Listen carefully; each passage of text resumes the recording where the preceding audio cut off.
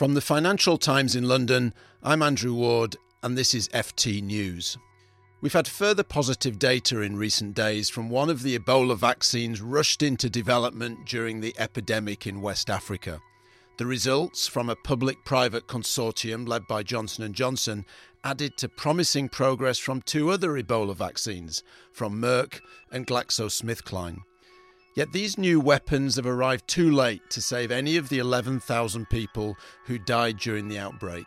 And now the world once again finds itself without a vaccine to fight a new health scourge as Zika spreads through Latin America.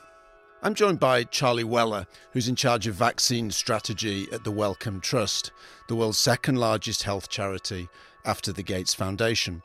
Charlie, you and the Wellcome Trust were in the thick of the Ebola response as part of the so-called Team B that was helping to advise and lay the groundwork for the Ebola vaccines that have been under development. We'll talk a bit more about that in a moment, but without for a minute diminishing the achievements over the past 2 years, is it disheartening at all that you've made all this progress only to find that the world's attention has moved on now to a new crisis in Zika? Well, of course it is. Just to let you know the current situation with the Ebola vaccines, we don't have an Ebola vaccine yet licensed. We have one from Merck, which we're partnering with, which has shown good efficacy data, but there's a long way and there's a lot yet to be done to license that vaccine. There's lots of unanswered questions. So tell us, Charlie, you got very encouraging mid-stage trial data that showed that the vaccine works. I think you got 100% response. So why isn't that good enough? Why can't we now say for sure that we have an effective Ebola vaccine? The data was preliminary data, and until the trial is finished or the data has been analysed, the data then cannot be put towards licensing. Most of the vaccine trials were done on healthy individuals, healthy adults, and there are a lot of unanswered questions around the full safety and efficacy of these vaccines. For example, the safety in children and those individuals who are immunocompromised.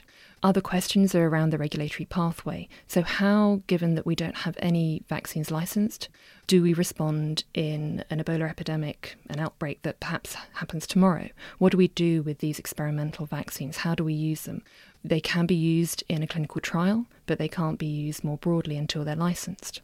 So what happens now? Do these vaccines go back on the shelf until we next see an Ebola outbreak? Is there anything more that can be done in the absence of an epidemic?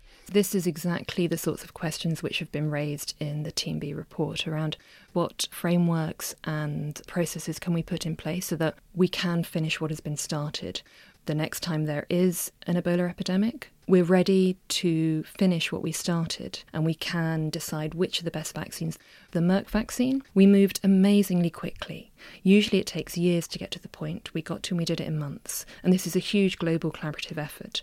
However, with the other vaccines, we still don't know. We don't know what the most appropriate vaccine is. And until we get the full data set, until we can test the rest of the vaccines in an outbreak scenario, we won't know.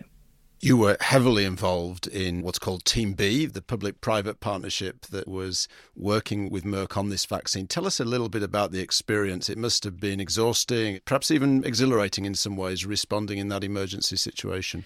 Anyone who's been involved in the Ebola outbreak was probably doing two jobs at the same time. They were working during the day on their normal job and then during the night on Ebola-related activities.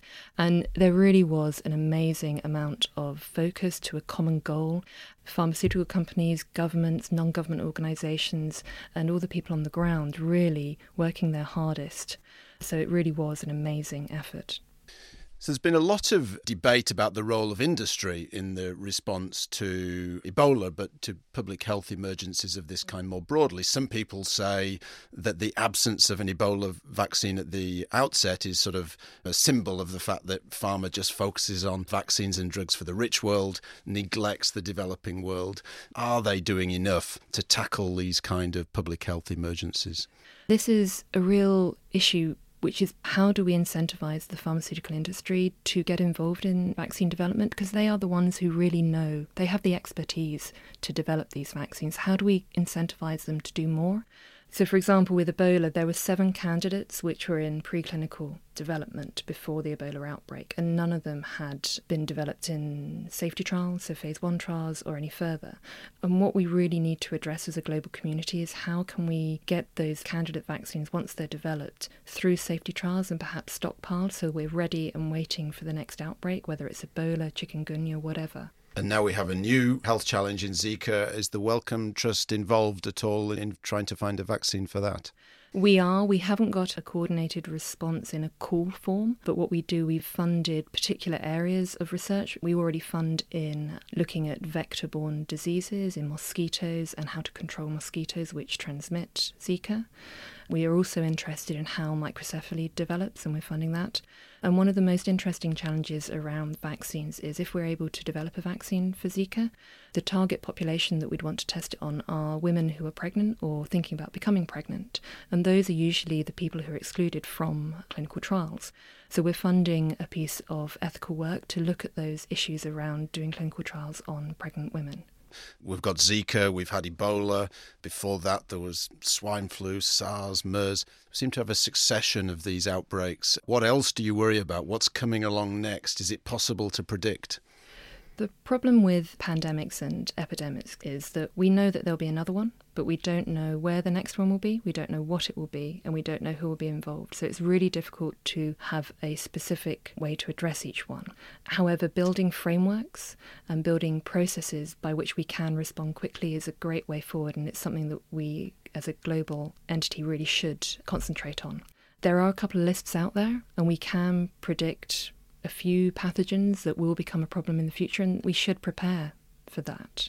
However, there are also the unknown pathogens where we don't know they're going to be a problem until they arise. So building these frameworks and pre-agreed processes is one way in which we can prepare. In addition, there have been 4 high-level reports which have looked at the Ebola epidemic and how we can prepare for the next epidemic. And there's 3 take-home messages really. Firstly, looking at healthcare systems in country and making sure that they're as strong as can be, because many countries lack those basic healthcare systems. Secondly, a body like WHO, which can have the authority to lead against an epidemic. And thirdly, the tools, the vaccines and drugs we need to treat and prevent the next epidemic. Charlie Weller from the Wellcome Trust, thank you very much.